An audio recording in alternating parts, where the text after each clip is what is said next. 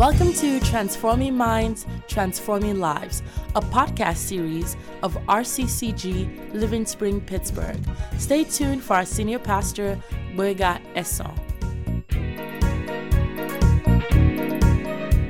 A couple of Sundays back, we started on the principles of God's kingdom.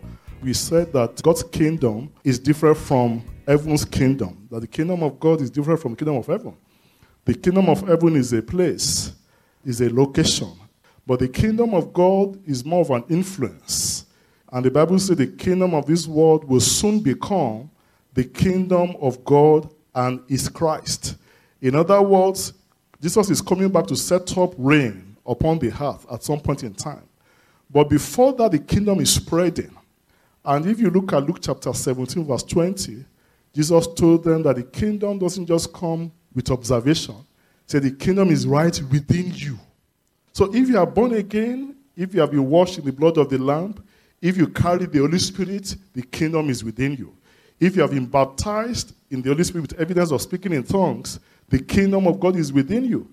As a matter of fact, the kingdom came fully on the day of Pentecost. On Pentecost, the Holy Spirit came and began to live in the hearts of men. And the kingdom has been progressing since then. And we say this kingdom is superior to other kingdoms, superior to the kingdom of man, superior to the kingdom of Satan. I'm also sure you know that Satan has a kingdom that he operates, and that kingdom is in opposition to the kingdom of God. Everything God wants, Satan doesn't want. Everything God loves, Satan hates. So the kingdom is working in opposition to the kingdom of God. But you also have the kingdom of man. But we said out of all these several kingdoms, the kingdom of God is superior. Other kingdoms will bow. Even the nations of the world, they are bowing to one another. At some point in time, it was Rome that was superpower. America is on the scene. So what I'm just saying is that the kingdom of man will rise and fall. But the kingdom of God is forever settled. The Bible says, of the increase of his government and peace, there shall be no end. So it's a superior kingdom. It's an eternal kingdom. It's a progressive kingdom. We said some principles are necessary for us to run the kingdom. The more we manifest the kingdom, the more the influence we wield over our communities, over our family members. The whole essence is to bring God down to the scene. I'm sure you know the Lord's Prayer, our Father who art in heaven, hallowed be your name. Let your kingdom come, then let your will be done on earth as it is in heaven. So God's plan is that heaven will be replicated here. And the carrier of that kingdom is you. So in other words, you can have peace as it is in heaven. You can have prosperity. You can wield power. There's no sorrow in heaven. There's no pain. So heaven can actually be replicated on earth. That's God's plan. And it's my prayer in your life, heaven will be replicated in Jesus' mighty name. We mentioned that some principles run this kingdom. Some principles, we must know them and walk them so that we will manifest the kingdom. And the first one is love. We said love is the motivation for the kingdom. Love drives the kingdom of God. Without love in the kingdom of God, there will be no love. And of course, hate drives Satan's kingdom. We also said that righteousness is the seat of God's kingdom. That's the foundation of God's kingdom. And we said you can't say you're a Christian and you practice sin. In other words, we said there's a seed of righteousness in you. As you allow that seed to germinate, you begin to manifest righteousness. So God's throne is based on righteousness. And the Bible says if you are righteous, then you will do righteous works. So we have the divine nature of God, and that divine nature helps us to practice righteousness. Also, for us to run the kingdom, we must have faith, confidence in God and His word. And Satan's kingdom operates also on fear. And we said faith is the currency of the kingdom. The way we transact business in the kingdom, the way we download things from heaven to come to Mother Earth is also by faith. We also said that service is the essence of the kingdom. The whole essence of the kingdom of God is to serve God, to serve mankind. After David served so well, the Bible says he fell asleep. So service is the essence of the kingdom. So today we are going to look at two more. And the first thing is prayer. Prayer is the catalyst of the kingdom of God. When we don't pray, we are in trouble. People lose ground. They lose territory because of lack of prayers. People say, well, God knows my desires, and because he knows my desires, he should come through. I mean, he knows, he should do it anyway because he knows. But let me tell you something, God doesn't operate that way. The Bible says in Psalm 24 verse 1, say the earth is the Lord's, and the fullness thereof. He said the world and all those who dwell therein. So the whole earth is the Lord's, the fullness thereof, and the entire world, and even those who dwell therein, they belong to God. But the same Bible also says in Psalm 115 verse 16, Psalm 115 verse 16, that the heavens belong to God, the earth he has given to the sons of men. That beats me. So it is true that God is the landlord, but we are the tenants. And you see, I once lived in an apartment complex. It was a 2-bedroom place. Even though I had the key of that apartment complex, if anything breaks down, I had to call them to come and fix it. Even though I was the owner of that place for a season, in quote, I was in charge. But anytime I needed them to come and do something in my house, I had to call them up. I had to give them permission for them to come into my house. Brethren, the man of God said, prayer is earthly license for heaven's interference. The earth he has given to man. Man has control over this earth. And I'm sure you also know that Satan is the prince of this world. He controls the world system. But the Bible says God has given man dominion over the works of his hand. It says, made him a little lesser than angels. So if you are waiting for God to do it all for you, and you don't invite him consciously into your affairs, you may wait forever. If you never know how to pray and command and bind and loose and uproot and cast down, if you don't know how to pray, you are shortchanging yourself. Because Satan is a stubborn goat. He will always try to encroach. Somebody said God proposes. Says Satan opposes. It is man that imposes. So we impose the will of God over our families. We impose the will of God over our communities. We impose the will of God over our country. And the primary way we impose is by prayer. When we pray, we generate angelic activity. When we pray, we activate angels. We get them to move on our behalf. When we don't pray, demons move. So that spiritual realm is being controlled by man.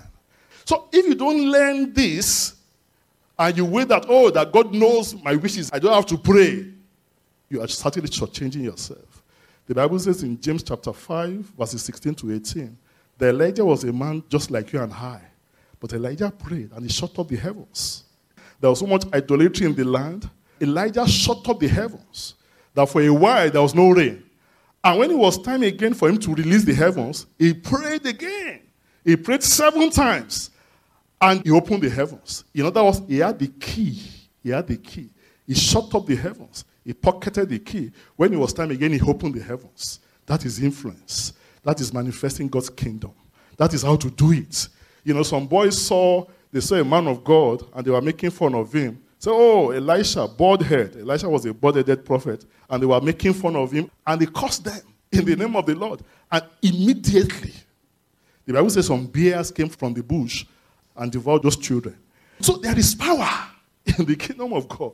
But the way to access and to get that power running is by prayer. And there are rules that govern prayer. If you want to pray, you have to pray in the name of Jesus. If you want to pray, you have to access God's throne by the blood of Jesus, because you have no standing of your own. What makes us stand before God is the blood of Jesus. So when I go before God, I'm conscious of the blood washing me of even sins I'm not aware of. Because for me to have influence, I must be covered by the blood of Jesus. I also pray by the help of the Holy Spirit. A lot of people don't do well in prayers because they don't engage the Holy Spirit. They are not baptized in the Holy Spirit. There's no way you can pray for 1 hour, 2 hours, 3 hours without the help of the Holy Spirit. You have to engage Him. So it is the Holy Spirit that helps us in the place of prayer. So when your prayers are assisted by the Holy Spirit, when you pray in the name of Jesus, when you access by the blood of Jesus, then you are beginning to learn the rules of different kinds of prayer. You have the prayer of command, where you command demons to go, and they go. You have the prayer of binding and loosing. You have the prayer of faith. You have the prayer of intercession, where you pray for other people, pray for your nation. You have the prayer of thanksgiving. You have the prayer of authority. You have the prayer of consecration, sanctification, where you learn to say, Lord, it's not my will, but your will. Where you say, Lord, it's not about me, please help me to obey you. It's a prayer. So prayer has rules. But as we engage prayer, we are imposing God's will upon this earth.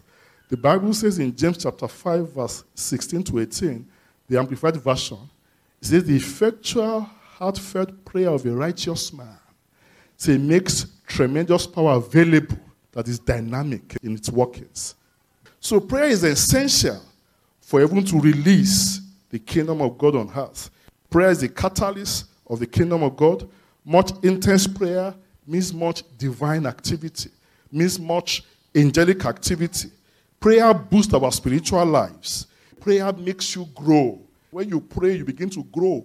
The Bible says, build up yourself upon your most holy faith by praying in the Holy Ghost. It says you pray. So by praying in the Holy Ghost, you are fortifying yourself. You are building your spirit man up such that you will get to a point you begin to feel the anointing. And you know, the disciples of Jesus Christ, they never told him to teach them how to preach. They said, Lord, Master, teach us how to pray. They saw the influence he was wielding through his prayers. And said, Lord, teach us how to pray. And Jesus taught them how to pray. He also told them that if you want to pray, go to your closet. Somebody said the secret of praying is praying in secret. The secret of praying is praying in secret. Oh, corporate prayers are good. But even beyond the corporate, if you learn to walk in the closet, you can get anything done. And you see, prayer delivers results. Many times people pray a while and they get tired. Not too long ago, a young lady came to my office and they'll say, Pastor, I'm 36, I want to get married. Please, Pastor, I've prayed, I've fasted. Pastor, I don't know what else to do. I want to get married. And we prayed. But I told her, I said, look, you have to keep on asking. Because the Bible says whoever keeps on asking receives. You have to keep on seeking. For whoever keeps on seeking finds. You have to keep on knocking on the door. For whoever keeps on knocking on the door shall have the door opened. You see, God will not download in one day or in one swoop all he has for you. He will download them over time. So there's a place for persistent praying. There's a place for perseverance in praying. There's a place for endurance in praying. There's a place for praying through. There's a place that you have to tear through the kingdom of darkness. Because by doing that, you are building spiritual muscles. And God wants you to build spiritual muscles. God is all about what you become. God is all about not who you are today, but what you are going to become tomorrow. So God sees in you a spiritual juggernaut. But for that juggernaut to emerge, you have to go through some tough times for you to build spiritual muscles. You see, Gideon never knew who he was. He thought he was a weakling. He said, look, my family is the least in Israel. I'm the least in my father's house. I'm nothing. But when God came to Gideon, he called him a mighty man of valor. There's something you don't know about you. There's something everyone sees and everyone has placed in you that you don't even have an inkling of. There are some potentials you don't even know that you have them. There are some deposits of God in you that you're not even aware of. Over time, Gideon became the man of valor. God took him through some stuff. He became the man of valor. So prayer also delivers results. And you know the happy thing about prayer is that it has a storage tank. The Bible says when the clouds are full of rain, say they empty themselves upon the earth. No sincere prayer, no heartfelt prayer, no burdensome prayer goes unnoticed. At times, you see, when you see somebody having a breakthrough, they've done something in the secret. They've prayed and prayed through in the secret, and then you now see the results. So, don't stop praying. The Bible says, pray without ceasing. There was this woman who went to meet an unjust judge, and yet she was able to get something out of the unjust judge because she persisted in prayers. She waited.